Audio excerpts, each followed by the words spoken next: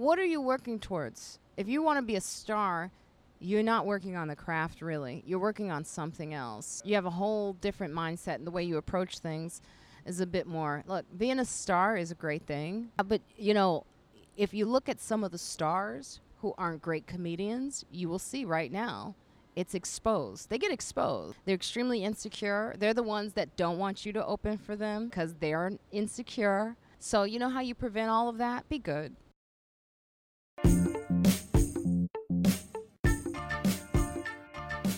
Welcome to the Underground Comedy Podcast with Sean Joyce. For more information about our live shows, check out undergroundcomedydc.com. Hey, what's up? Thanks for checking us out. If you're in the DC area this weekend, we've got DC's Best Showcase at Big Hunt on Friday, featuring Stavros Halkias. There won't be any shows at Big Hunt on Saturday due to Halloween stuff, but we will have shows both nights at DC Draft House where Emma Willman will be headlining. You can get tickets and info on the website. Also this week, if jokes aren't your thing and you're more into just listening to me talk, I will be at a panel discussion about DC comedy on Wednesday night at the W Hotel as part of Benson Ball. The other panelists are Allison Jaffe from DC Improv, Matthew Weiner from the Kennedy Center, Rudy Greenberg from the Washington Post, and Svetlana Lejedek from Benson Ball. You can make a free reservation to that through the Benson Ball website. Our guest today is Marina Franklin. Marina has appeared on The Late Show with Stephen Colbert, Conan, and Chappelle Show. In this episode, she talks about when to not follow your gut, being a star versus being a great comic, and what it was like when she was recently diagnosed with breast cancer.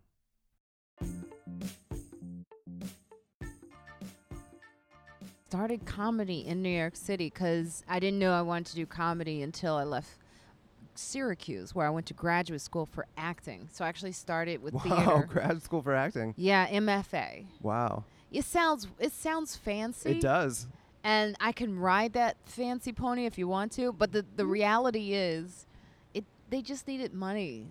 And they wanted a graduate program, and it was not working. Yeah, you're saying that it wasn't worthwhile. It was not. Well, the experience was worthwhile, but the program was not great. Like, I really was in the undergraduate program for acting, which was good.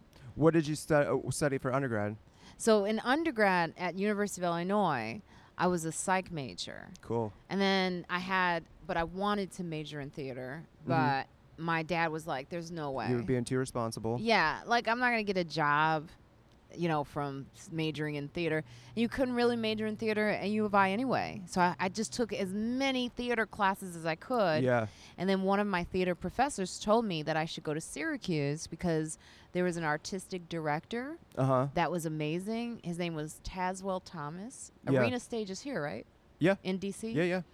So Tazewell Thomas. Oh, God, I can't remember. But he was here at Arena Stage. He was one of the first, maybe the only black artistic directors. I don't know what happened to him, but he went to Syracuse at Syracuse Stage, and all of the actors from New York City were coming that way. And she said this would be a good opportunity, not for just the program, but just to meet that guy and work with him. Cool. And was it? Yeah, I did. I worked with him. I mean, like, the graduate program was kind of defunct, and that's why I'm saying I got the most actually out of their Syracuse's undergraduate program.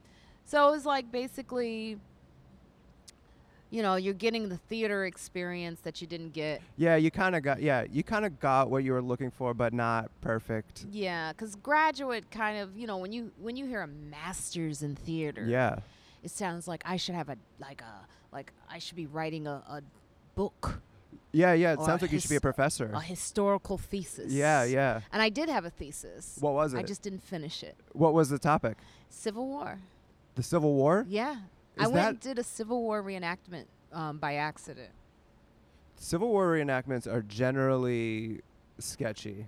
Oh, God, yes. And I didn't know I was on the Confederate side because I didn't know the colors. I think that they, I don't think there's a lot of reenactments for the North. I think the South is the one doing all the reenact. I know that they have them, but ain't nobody showing up. Yeah, I think if you, the percent of reenactments in the South is compared to the North, it's got to be. Ain't too many Yankees.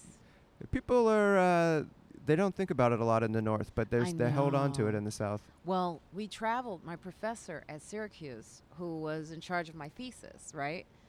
was actually not an acting teacher. He was part of the tech staff there. Okay. He did all the design and stuff. Like, you had to get a course in design and lighting and all Right, that. right, sure. So he was a hardcore reenactor. No one knew this until he decided to do a show about the Civil War.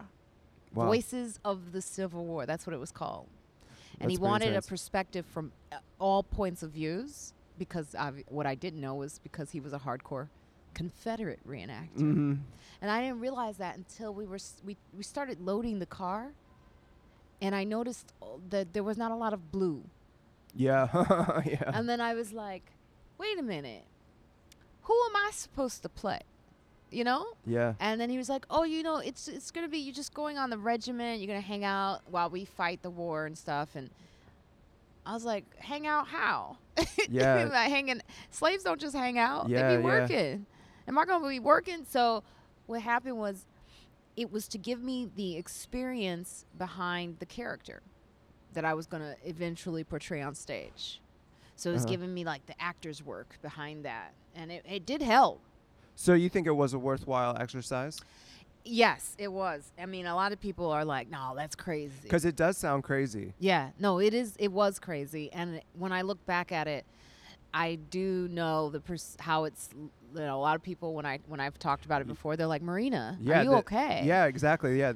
But all you really did was, it sounds like I did stuff. All I did was hang out, like camping. Yeah. I went to a reenactment. It was called a muster. It wasn't, they didn't reenact a fight. It was like, I guess when like different little groups of fighters get together in one place. I guess that's how it worked in the Civil War. And so they would kind of get together and they would like march down the street and like play the drum and stuff. And so a guy I used to work with when I got a job in DC, one of the first people I met, he was like, oh yeah, I do this like every month. We have a thing. You should come out to it. It was in Leesburg. And my girlfriend at the time, we're like, okay, yeah, sure, we'll come to it. And then we're like, yo, I think this is Confederate stuff. Like when we got there and we were like, this is so weird. Those are the ones, they're the ones who want to remember. Yeah. Because, they feel like the history. And I actually, as controversial as this point that I'm about to make is, I do believe it's true, is that history was written by the winners. Yeah, definitely. Of course it is. Of course it is. And I do feel like, even though I may not agree with you and I may not like what happened, I do want to hear all sides of the story, because we need to know all sides of the story so it doesn't happen again. Yeah. You can't blind your eyes from it. So, and I had a problem with my professor because he said specifically to me, do not do abolitionists. I was like, what? Yeah.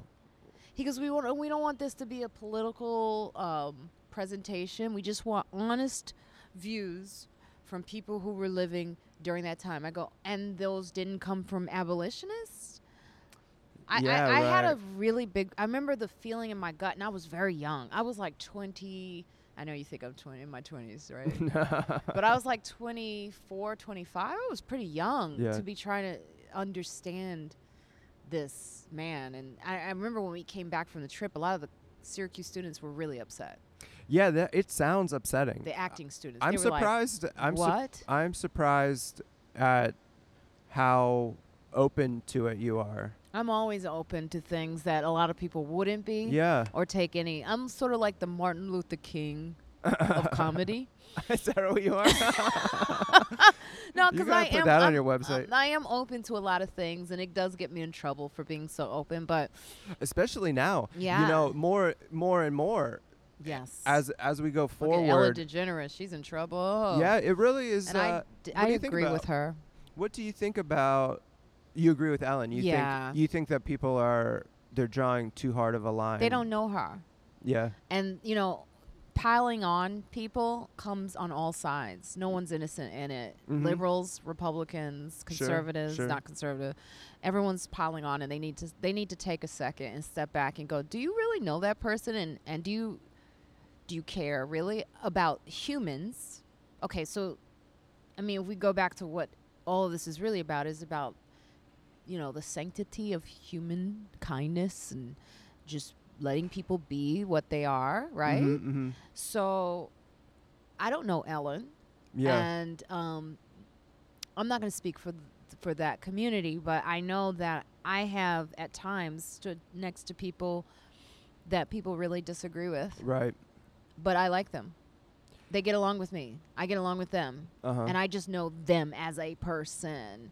Yeah, it's really tough when someone is nice in person and they're a nice person, but they have done bad things in the past. And Bush has done a lot of bad things. Yeah, absolutely. But I do look at him as probably the most ridiculous person who's done things that I don't agree with of all the people. He More just ridiculous than Donald Trump? who? George Bush. No. Trump trumps it. Oh, of course, of He course. trumps all He's assholeness. yeah. He's a piece totally. of shit. But Bush Jr., there's something about him that's tragic. And it's that he's not that bright. You can sense he's not that bright. And you feel like That's his whole thing. you see now from Trump that this office is fake. And that people are being put in these roles because they are generationally wealthy and have what do you call that? Legend. Wait, what is it? What's Legacy. Legacy. Legacy Thank you. status. Thank God for this young generation of millennials, or else I wouldn't know that term. But Yeah. yes, legacy status. Yeah, I think that's seems like it's probably going to go away, the legacy admissions to colleges, because once it's out in the open, you see how ridiculous it is, and how it's not a good. If you're going to put education at the center of development for people in our society, then you can't have this system where you're just letting people who were rich before send their it's kids. everywhere. It's not just in college. No, I know. It's in the entertainment industry. Oh, it's everywhere. Everywhere. Business. Where this, like, we're helping our own, or people we know, or people who have made, And so I think George Bush Jr. did a lot of things that were extremely hurtful to us. But I do find, I think he's too dumb to know what he did. Yeah. I mean, and he seems like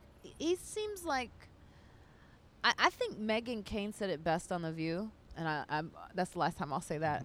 That she said it best, but because she does sound annoying at times. But I think she's pretty bad, man. I know. Can I say this? Can I say this? Wait, one more thing.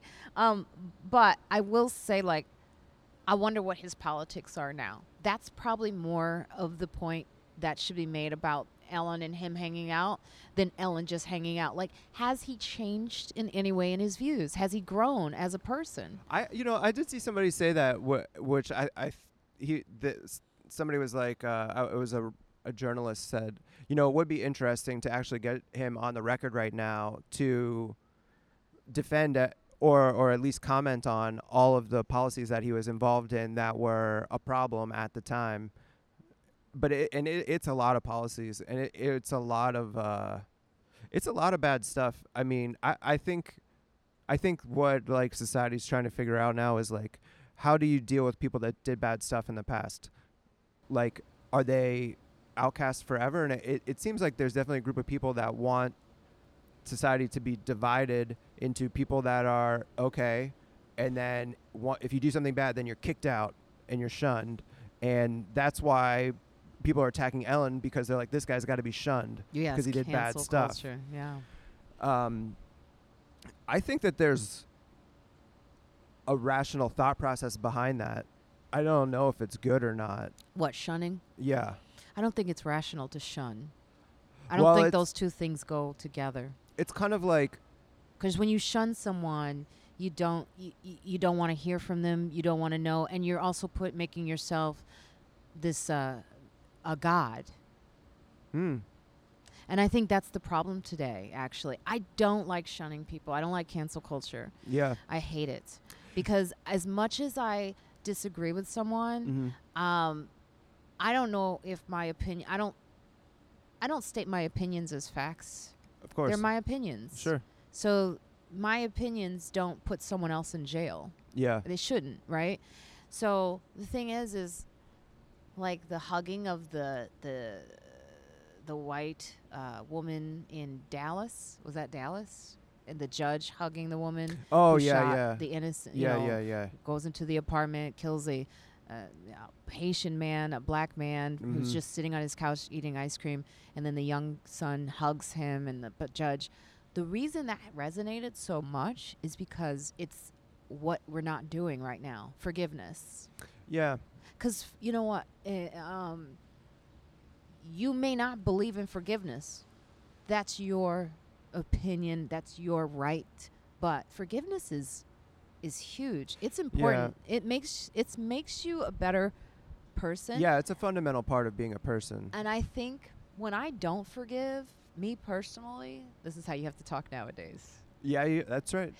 I'm just speaking for me. Me personally, when I forgive, I let go.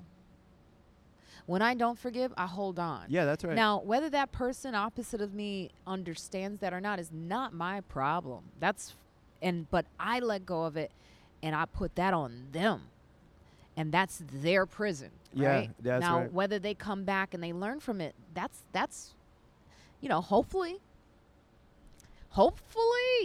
But that's why I don't know. That's why George Bush is like, I do want to know, like, where do you stand now? Like, do you feel like some of the choices you made were bad choices? Do you realize how much you hurt people when you didn't do stem cell research? When you didn't when you signed that into law? You hurt a lot of people who were dying from cancer. That's what you did. So the thing is like, we don't have enough room for that anymore, and that's not a good thing. Well, it's all. I mean, I think part of it too is like, well, you also you started an unnecessary war that caused millions of people to die, and while you were doing it, also had a secret torture system. That's, it's very disturbing on a human level. It's also like really bad example for the country to set for the rest of the world. We're supposed to be a good country, and we never were, though. That's the no, myth. I know, I know. The ideals are to be a good country, right? Yeah. Isn't the idea is like we should continue to progress. We have a democracy. As people's opinions change, the laws will change, things will get better, and continually we're doing bad stuff, and I think some of that stuff is so bad and like potentially criminal that I think there is a question of locking him up. Oh, absolutely. There's a question of locking him up, and there's a question of forgiving him both. Those are kind of separate. I don't really like the idea of like I don't really feel very satisfied like putting people in jail. Like that doesn't. I'm like, I don't like celebrate like if someone has to go to jail, even if they did something terrible. I like.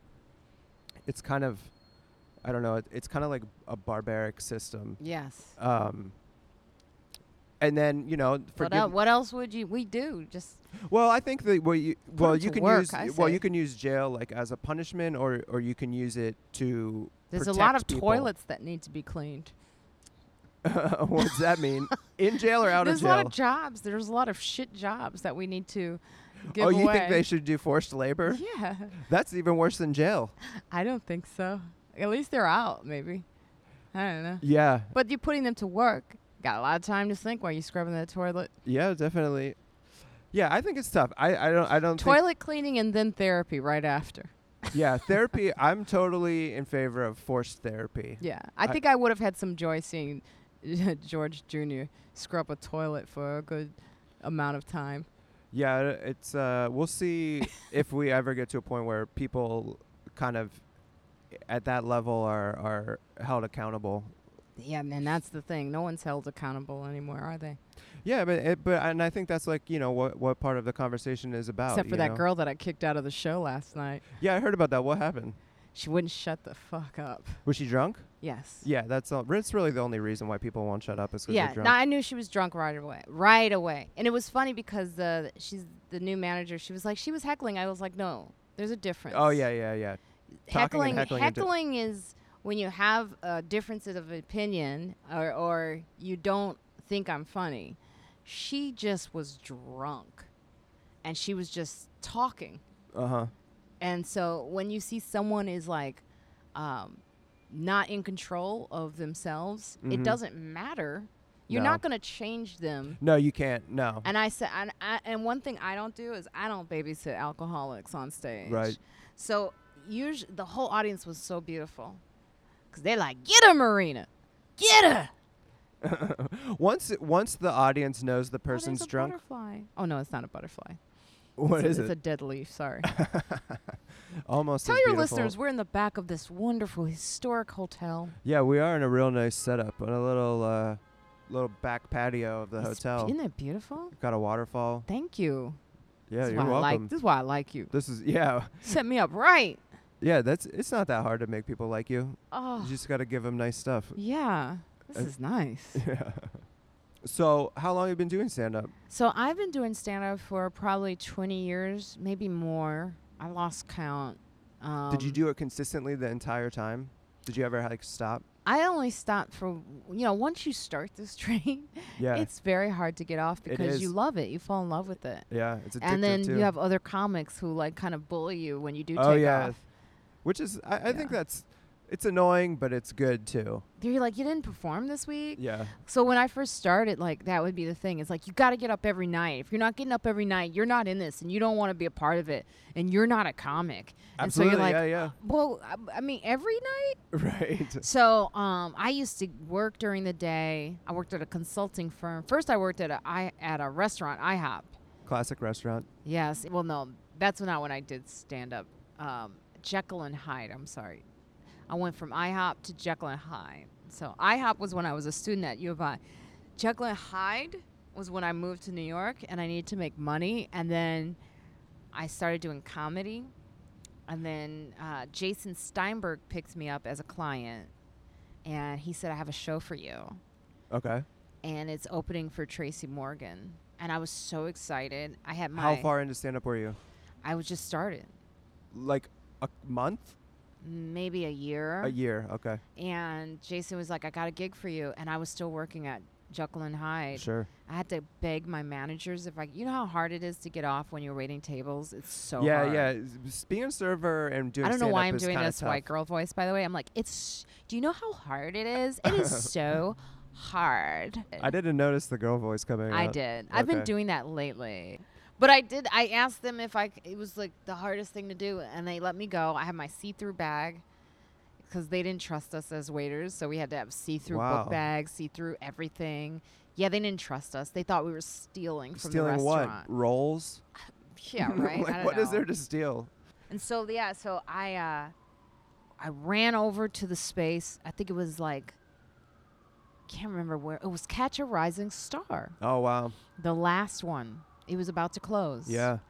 And I remember going in there, and I was so happy. And I had yet to perform in front of an all-black audience. Oh. This was my first time because I've been doing like nothing but open mics, and most of the open mics had like this was a white audience or white comics. It wasn't Yeah. like a black scene at all. Yeah. So this was my first, and I was so excited. Oh my God, and nervous at the same time, and they booed me. Really? Yeah, because I ended up going after Tracy. What? I don't know how that worked Yeah. out. That's I mean, what are you going to do? I That's didn't know- impossible. I didn't know at the time that was impossible. I still thought, hey, Yeah, I'm yeah. good. Yeah, right. You know, when you start off, you have this like fake delusion You have to. that you're actually really good at, Yeah, that you're yeah. maybe better than some of the best. You do. And I think part of that is like inside you know you can be better than the best, but you don't realize how far away you are. I did that night. And yeah. And I said the wrong things too. I was saying things like, I haven't performed in front of a black audience yet. And they were like, oh, Lord, Yeah. girl, where you come from? Are you black? What the hell are you saying that for? Yeah. I mean, all it was I was nervous and I didn't know what to say. And so the wrong things were coming out. Yeah, of course. And then I got booed. And then I didn't hear from Jason for a little bit because he probably knew I wasn't ready. But you met Tracy that night? I did. And I you- met Tracy. I met Robin Montague, Cool. who I love. And I met, who else was backstage? I want to say Dave Edwards. I think it was Dave Edwards, yeah. Was Tracy like like super energetic back then. I Yeah. can't imagine him being a young person. Like he's like crazy now. Oh, he was so energetic. I They can't imagine loved being him. around him when he's in his early days. Like Yeah, it was on fire. yeah. The room was on fire. I can't. And And then then going after him is just coming to the ridiculous. stage. You've seen her. Well, just give your hands up She for her. works at Jekyll and Hyde. I think I still had on my clothes from work. That's funny. I think I didn't even know how to dress. Yeah, right. You know, I still Yeah. had stains, ketchup stains on my khaki pants. That's how it goes. I still smelled like a kitchen. So you've gotten to do like a bunch of TV stuff. Things are like Since that experience. yeah. Isn't that amazing? How long did it take from there to like when you started to like consider like leaving your job and like doing stand up like full time? They told me, I mean, I had several comics tell me. Godfrey was one of them because I went to school with Godfrey at University of Illinois. So I've known Godfrey like almost more than half my life. It's a good comic to know. Yeah, but I knew him before he was even a comic, really. I knew him when he was a student, you know, and he was always funny. He was always at the center of something, joking around and stuff. And maybe he was doing like acting stuff. We used to do like acting stuff at U of I. But when I saw him in New York City, and I said, Godfrey, I'm going to be a comedian too. Mm-hmm. And I was all excited, and he was like, look, slow down. You need to first get to where I'm at before you can talk to me like that. And it hurt my feelings. Okay. But now I look back and I go, I'm so glad he said it because it put things into perspective as far as like how much time it was going to take. Yeah. And then I understood, I kept hearing from him and from other people, it really takes like time. And so I was like, all right, 6 years in, you're still new. It's like day one. And I was like, it's going to take that long? Come on, you know. And I wanted to rush through. It's like, and now hear stories about like people like Michael Che, who's like 3 years and was like huge, but that's rare. Very rare. Very rare. And I would even say at 3 years in, even he would say he still wasn't the comic that definitely. he could Of course, be. of course. But he, you know, it took me 6 years, so I had it in my mind at 6 years, be at least at a point where you have someone representing you and getting you into, you know, clubs or getting you auditions. Yeah. So, you know, Jason had come back into the experience and he was like getting me out there. And then after that, I knew people would say 10 years. 10 years is when you just start holding the microphone right. Yeah. Nice. I was like, 10 years? 10 years to hold a microphone the correct way? Come on. So 10 years. At 10 years, I felt like they were right. You do feel that way when you look back on it now, you look and you see where you were 3 years, 6 years, 10 years. You think it's true. You actually are still progressing and growing. And at 10 years you're still figuring it out. It's never over. Yeah, it's at never 20 over, yeah. years, I'm just now understanding some new things too. I can't believe it takes this long. But, you know, there is life. You're not just doing comedy. Sure. There is life that you have to live. And the life informs your act. Yeah. So you don't work within a bubble. And the life also takes break from doing this or maybe making it complete focus. Yeah. The way it should be. So maybe for some people they get it a lot sooner, right? Mm-hmm. But for others, life interrupts art, right? Of course it does. And you gotta let it, because where are you gonna get the material from? Some stuff might happen over 20 years in your life. Sure. You know, so a thing or two might come up. A thing or two. Yeah. So you gotta give that, and that changes your perspective, your views, definitely. how you move, which is good because how you look. That makes your comedy more interesting. If you stayed the same over 20 years, if your life was the same and you were the same person the whole time, it would be impossible, I think, to continue to be interesting and churn out new material. Absolutely. So, yeah, I would say definitely at 10 years, I started to get my voice. That's when I went on. Actually, no, I went on Last Comic Standing at probably 6 years in. Mm-hmm. That was luck. Okay. I'm not, but that moment informs me about a lot of the decisions I make now. How so? Because, like, I didn't want to do Last Comic Standing. Okay. My manager pushed me into doing it because You thought I it don't was like too gimmicky? thought it was too gimmicky. I didn't like competitions. They make me nauseous and sick. Too much. And as I was there and I Yeah. was filling out the forms and I come from the school of theater, right? Where it's like Art. everyone is good at this in their own way and everyone has their own voice. Why is there a competition? Yeah. You know, I just thought everyone's art deserves to be respected at the stage that it's at. I don't like competitions in comedy. I really despised it. And I would sit there and we would go up and I was just didn't want to be there. And because I happened to be killing at that time. My material just started to click. Yeah, so that's what happens. Sometimes there are different times, throughout your career where you write new stuff and it hits and you're hitting. It was hitting. I didn't have much now.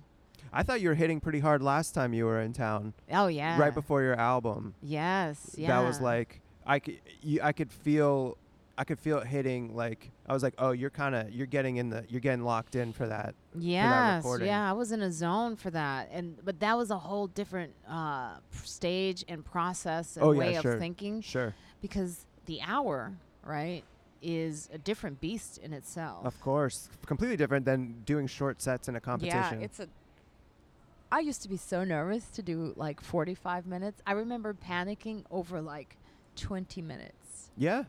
I was like, I don't know if I have. I would be looking at that clock. And I remember talking, like, I used to open for Tony Woods. Yeah. And I remember looking at that clock. And I would go back to my hotel room so miserable because I sucked. How far in were you at this time? I was about 4 years in, Okay. probably like Okay. 5, maybe, like right before Last Comic Standing. Because after Last Comic Standing, and I did well, How well did you do? I went all the way to Vegas. Okay. So I didn't make it to the house, Okay. but I made it all the way to the finals. This was the controversial one where, like, everyone got upset because we found out the judges they were getting overruled by the producers. They were getting overruled by the producers. Yeah. And what the network wanted to cast. Yeah. Uh-huh. Because you always wonder on they cast it on TV shows. You're like, is this real? Is this rigged? And It then is rigged. And then like once you get comics involved, it's like they're gonna blow up your spot, man. They're gonna tell people what you're doing. And it was. Did. Yeah, because the judges were all comics who were upset about the choices. Right. I remember Brett Butler. Because comics take comedy so seriously, and when you try to mess with it, they flip out. Yeah, because it's a hard road, right? Yeah. And they know no matter how far you go in this business, you don't forget how tough that journey is. Yeah. And especially those comics. You were talking about Brett Butler, Colin Quinn. These are comics who've been around and Yes. they've really worked hard and hustled. So to see that it's rigged, for them to find out it was rigged. Brett Butler was the one who was, and Drew Carey.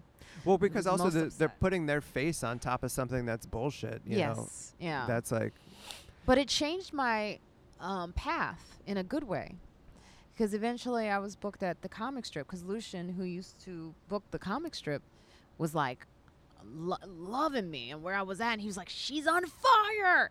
So, it's interesting because I think that when you have those bad feelings in your stomach and you're like, this isn't me, this isn't what I want to do, I think a lot of times it's good to listen to that and follow that, right? If you really feel like this isn't right, I think, I would say if you feel like it's not right, then don't do it. Well, the thing is this is not true. But it turned out that, your manager, it seemed like maybe your manager was right. Yeah, because I think back now and I think now I listen to my gut maybe too much. Mm-hmm. Because I take myself out of stuff. You keep taking yourself Yeah, out right. of things just because of that gut feeling. Uh-huh. You also lose out on a lot of opportunities. Right. And not always are those opportunities going to come. But I will say if I had not done if I had listened to my gut, I may not have been in the mainstream rooms working. Right. At that, and Right. that changed my whole career. And that's why it can be important to have people giving you advice when you're new, because you don't really know, you don't have the perspective. They can say, look, just do it. Like, you don't like it, just do it. It's good for you. You'll be better off. Yeah. Everything will be better for you. And so it's an interesting lesson It that is. sometimes, sometimes you listen to your gut, sometimes you got to listen to someone with more experience to get to where you want to go. Yeah, and I think at the end of the day, you just have to be happy with whatever choice you eventually make. But I will say that one was it was such a learning experience because I started working the comic strip every weekend after that. Mm-hmm. I was now and working the comedy clubs seemed to be so impossible to me in my head. In my head, I thought, this is, oh my God, I'm going on the same stage that Jerry Seinfeld and Chris Rock. They're up on the wall. That feeling, I don't think I've had that feeling in a long time. Yeah, I kind of miss it, actually. Yeah, it is that early part of stand-up when you go from doing open mics to doing clubs to like opening for people in the theater, like those things are so exciting. Yeah. And then you kind of run out of those like crazy experiences. Yeah. And you get it, but then you get into doing other things that are cool. But those those are neat feelings for sure.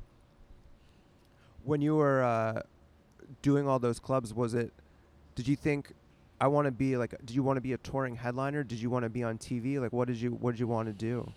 I think for me, I just wanted to be better. Mm-hmm. I didn't know the specifics. I didn't know what comedy. I was so used to being a theater person. Yeah. Right? So theater is kind of cut and dry. You get the part, you get cast, and then you're there. Uh-huh. Right? If it's a touring play, that's something. But I didn't really understand the world of how comedy worked. And I didn't, and it's not so cut and dry. Like stand-up is, you work at a room, and you might get paid. You might not. Uh-huh. There might be a crowd there. There might be a crowd there. The people who run the whole venue may be good people. Yeah. They may be not. Yeah, they may be terrible That's people. very different from like arena stage. Yeah. Or Syracuse stage or this reputable theater.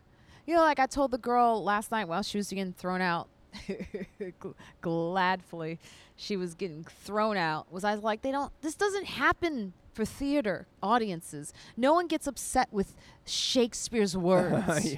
And goes, Shakespeare shouldn't have said that while you're on stage as an actor. No, it doesn't happen. But in comedy, so yeah, the path and where I wanted to go was unclear to me for a very long time. But I was lucky to have people like Tony Woods to guide me, and people like Keith Robinson to guide me. Yeah. Keith was the main mentor. He's the reason, Kevin Hart went on the right path. Wanda Sykes. Oh, yeah. Keith was there, very instrumental in a lot of young comedians' careers and making sure that, he's a brilliant man in that way where he knows how to make sure you're walking the right path. I didn't know that about him. Yeah. If he chooses to do that with you, if he likes you and you're a good friend. There was material that I would do that he would say, "Are you sure you want to do that?" You need that person. Yeah, it's helpful. Because there's a lot of comics out there not knowing that their material stinks. Right. And you know those people, right? And then you'll talk to other people about that. I can't believe that guy is still doing comedy. Yeah, and I always go, has anyone told him? It can take you an extra year to figure it out if no one tells you. You probably figure it out eventually. Eventually, you'll realize like whatever you're doing is hacky, but someone tells you early on, you can cut it out quick, and you can progress a lot faster, and you can avoid going down bad paths that are not helpful to you. Yeah, so you want to get a mentor. You don't want to ask for a mentor. Right. Which is something I've noticed these young comics are doing nowadays. They'll get a DM about, I'm looking for someone to mentor me. And I was really? That's not how it works. Wow, they straight up say they want a whole mentor. I would love to pick your brain. Pick your brain is an annoying phrase. But if you don't know the person. Yeah, oh, you don't even know them. No, I don't know them. Yeah. It's like, you're picking my brain? No, I don't know you. You get out of my brain. Yeah, I think that, definitely there's a message out there that for people to be assertive and to ask for things if they want about them, and I think that that's good in some ways. You can't be shy forever and just stand in the corner and wait for But everything. know when that time is a good time to ask. You should also be aware of, are you ready? Yeah. Here's a couple of things. You have young comics listening to Yeah. your podcast, so they should know this. If you haven't been in front of the comic, why are you asking to get on their show? If they've never seen you, if they've never seen your work, if you've never even been in the vicinity of that person, Yeah. why are you approaching them? To open. I get it. How else are you going to get things if you don't ask? But also have some sense about what that means. Right. So, like, I had someone ask this about opening this week, and I don't know them from nowhere. This is Facebook. This is social media. I don't know you. Yeah. This is a world of social media where I don't know you. You could be crazy. 50-50 chance of being crazy for sure. And I don't know you, and I'm supposed to invest in you, and you're going to take up time on my show. It's a lot to ask of you because you're also...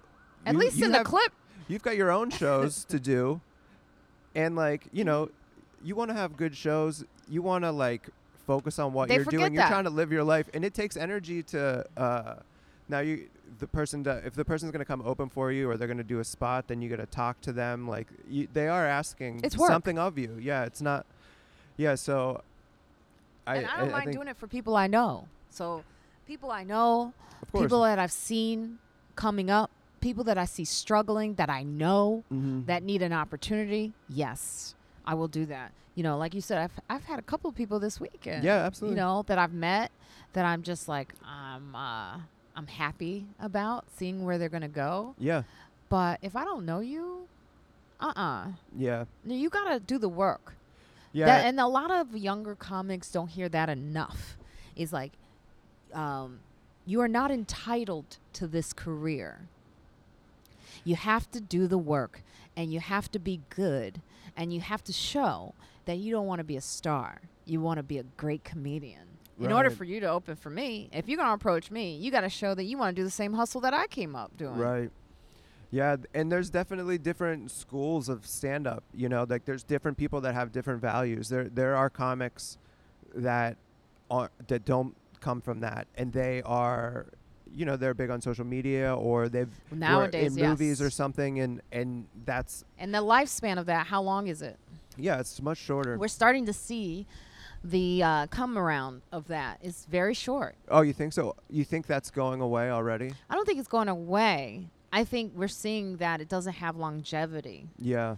I mean, why wouldn't you want to be a great comedian? It's hard. It takes too long. I was lucky, and this is what's good about coming from a theater experience, is I had a theater teacher, professor, who used to say, if you want to be a star, I'm not talking to you, if you want to do the work, if you want to be a great actress, that's something else. She used to also insult, she's like, if you want to do sitcoms, I'm not here for you. If you want to be a great actress. Oh, this is interesting. Yes. I've never, this is the first time I've heard someone say that. I'm not interested in someone that wants to be a star. I'm interested in someone that wants to be a great comedian. I've not heard that put together like that, but it's good. What are you working towards? If you want to be a star, you're not working on the craft, really. You're working on something else. Yeah. You have a whole different mindset, and the way you approach things is a bit more. Look, being a star is a great thing, right? But I myself, I'm not a star, so I could see your listener. I could hear your listeners going, "Well, she's not like a star, so why do I got to listen to her?" Yeah, but if you look at some of the stars who aren't great comedians, you will see right now it's exposed. They get exposed. Oh, yeah. They're extremely insecure. They're the ones that don't want you to open for them because they are insecure. Right. So you know how you prevent all of that? Be good. Yeah, I mean, being good is the best way to go about things. Be good. Because look at our president. This is why he's the president, is because he's not good. He's trending, which was trending. You know what it is? Trending is the new trend. He's trending. To trend is the trend. Yeah. Yeah, and it goes away fast. It does. I always tell people, you want to be ready when you get opportunities.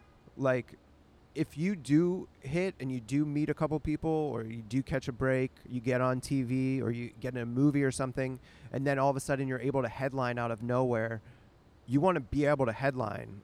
And So you gotta, you want to be as close as And they possible usually to that. do end up headlining without being able to headline. Right, And you it's know what they'll bad. do? Well, they get a lot of cushion. Oh yeah, I know. So they'll get like a couple of people to do the shows up front because they can't do the time. Right. And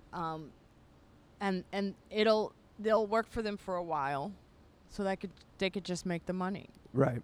Yeah, or they'll play games, or they'll And do that's fine. they'll do things If that's that's the not type stand of- up.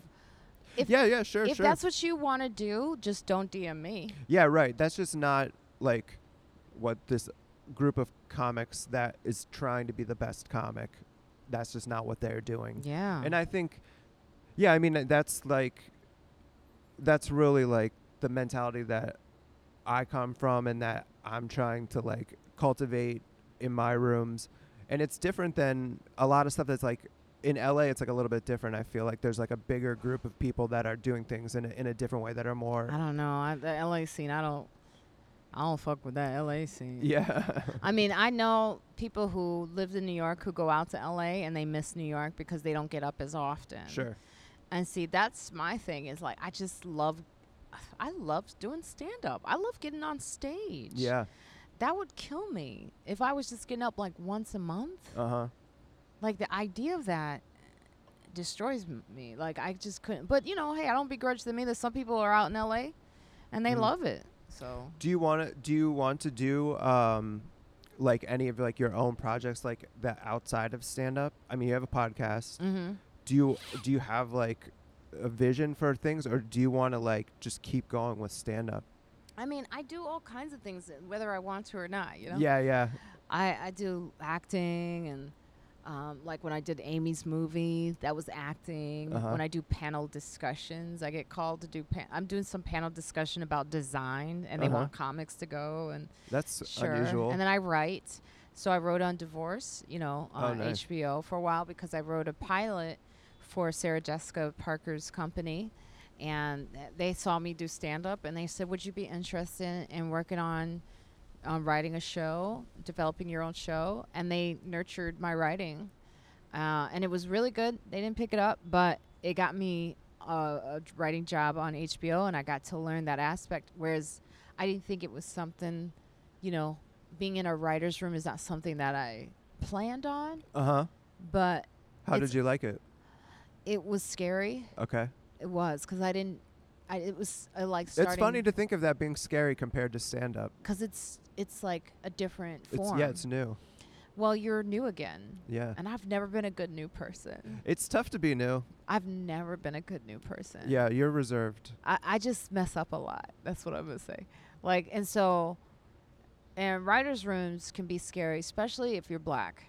Because there are not a lot of, and especially then. I think now it's getting better, but if you're the only one in the room, there's pressure on you to represent for everyone. Yeah. And or sometimes make sure that they do things right when it comes to us. Oh, yeah. And so I oddly went back into some weird childhood space, like when I was a kid and growing up in a white neighborhood. I felt all of that. It was weird. You felt just like it was when you were growing up? Yeah. Like you were reliving it? I was like, the need to impress. Yeah. You know, the need to be liked. The need to come have yourself being understood when you're writing in a writer's room in a group setting. Yeah.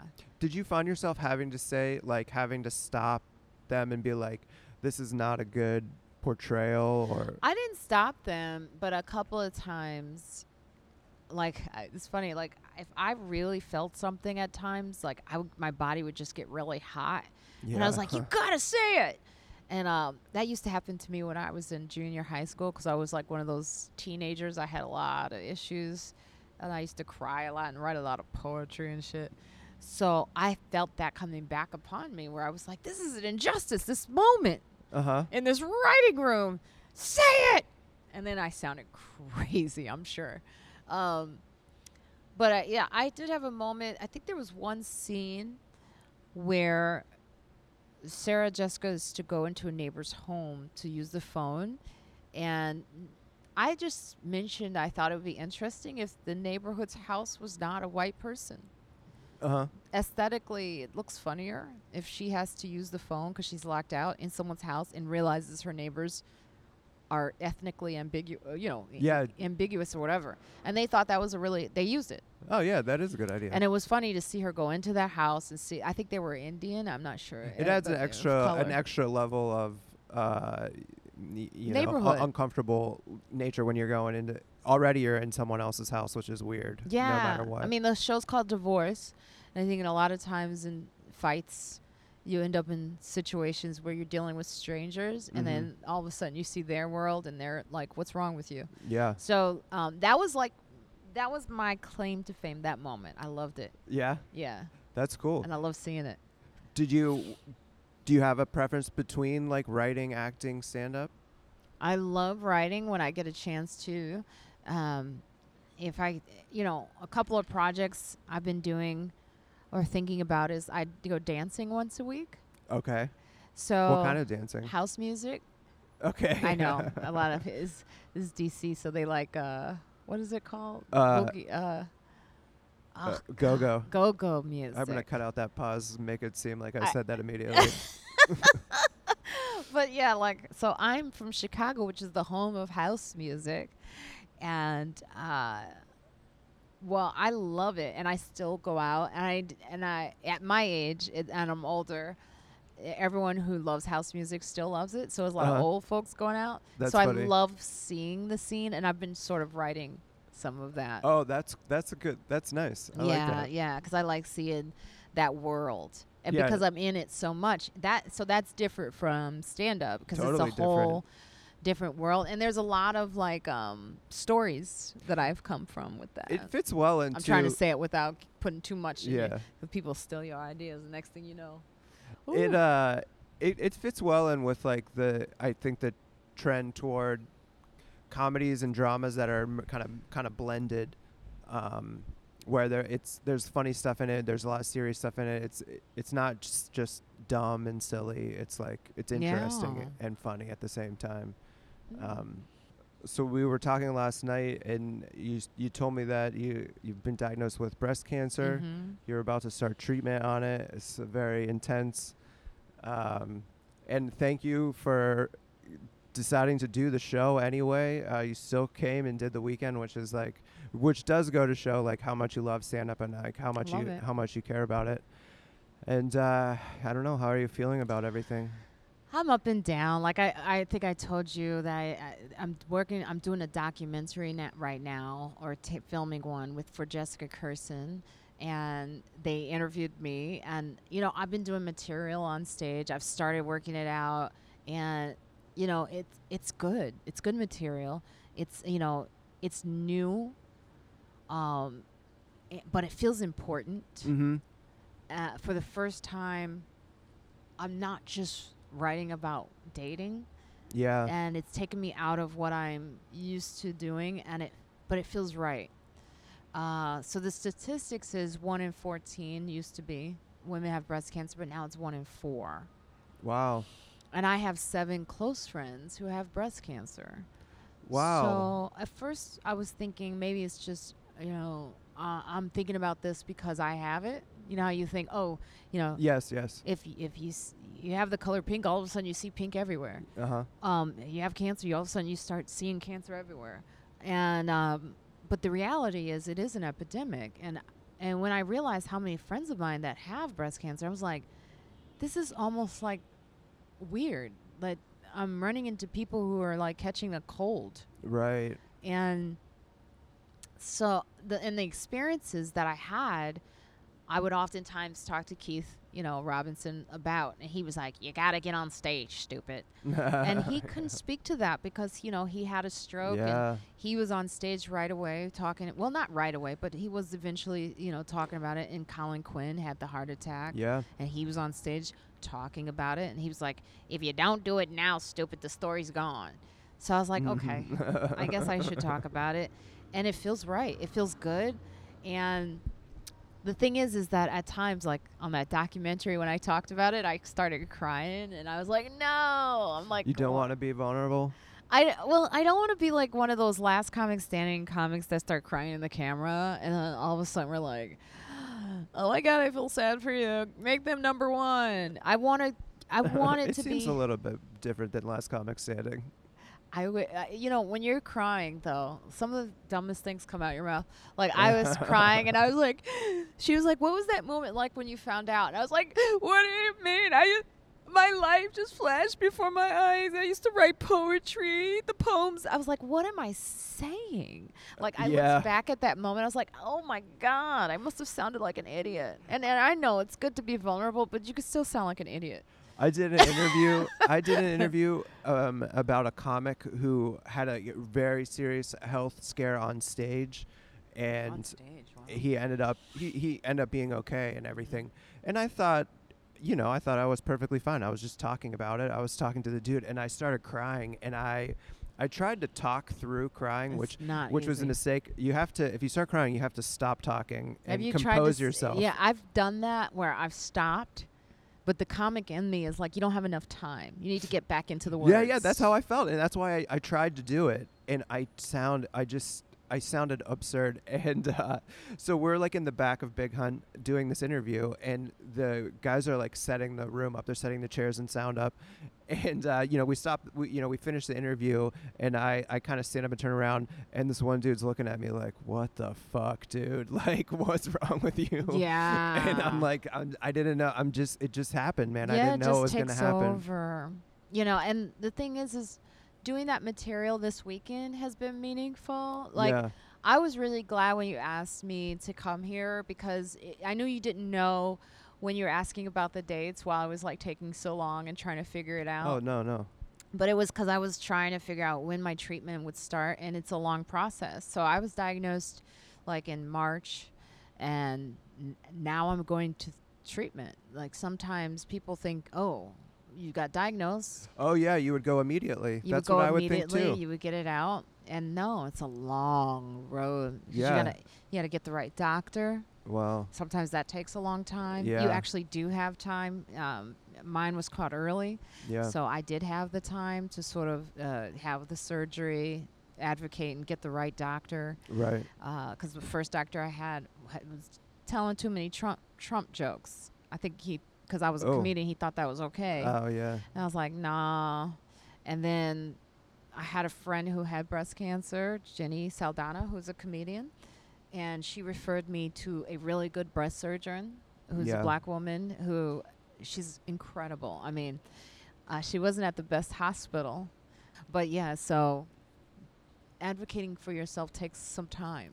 Yeah, and it's important. It really makes a huge difference to have doctors that you feel comfortable with and that are going to do a good job, because not all of them are good. There's a lot of bad doctors out there. Bad every profession. There's bad people. Yeah. And it's important to like. Well, they get those God complexes where they think you just are so happy to be in their presence, and it's like, no, I could fire you. Yeah. And so when you asked me about the dates, I wasn't sure if I'd be able to.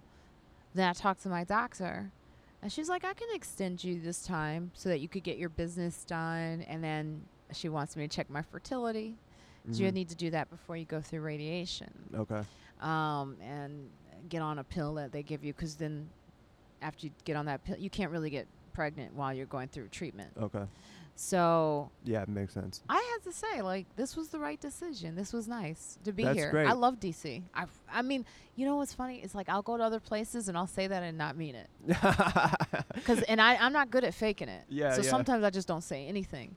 Yeah, So if I come to your city and you Uh-huh. notice I never say I like it here, it's because I don't. You really don't like it, and if you say you like it, even then you might not like it. You can tell when I don't like something, though. It's best I not say it. You can tell when I don't like something too. But there's something about DC I just fucking love. It's just good people. Maybe it's because I don't live here that I feel that way. Yeah, maybe. But It's a fine place. I think it's a fine place to be. People are good here. I mean, Yeah. I really, and it's not good in like a small town way where they don't know. They're Right. smart and good, Yeah.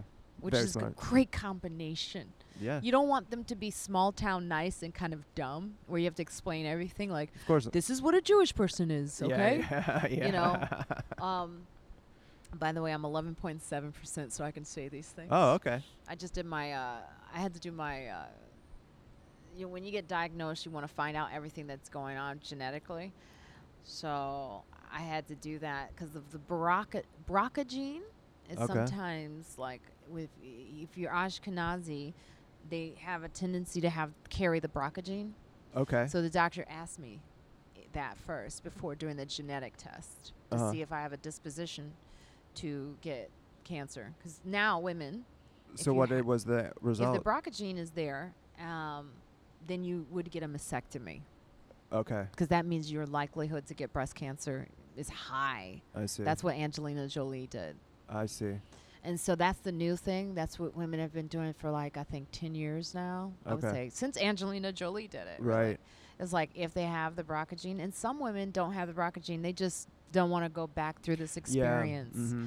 And so they just decide on a double mastectomy and they get it removed. Yeah. I had a lumpectomy. Okay. Because I like my breasts. Yeah, that's a really I intense like the way decision. they sit. Yeah. I like the way they are.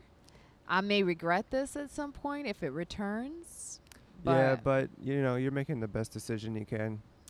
Yeah, my surgeon was like, I really feel like we can preserve your breast and, keep it there. And so she decided on the lumpectomy. Yeah, you got to trust your doctors.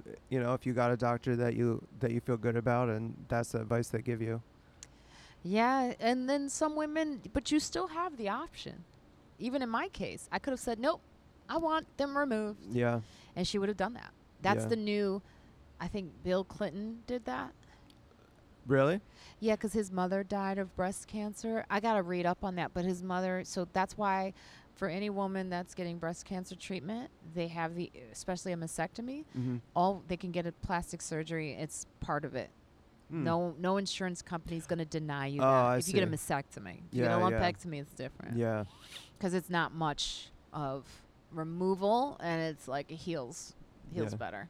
So my stuff still looks good, baby. Yeah. No, I always see people looking after I've told them. They can't help it. It's hard not to, yeah. Jeff Ross was like, Marina, we all know you've had the best breasts. You have the best breast in the business. Luckily, you got a big flannel shirt on, so it's no. I know, so you're safe. It's not a you problem. are holding yourself, though, a little tighter than you did. Yeah, I don't.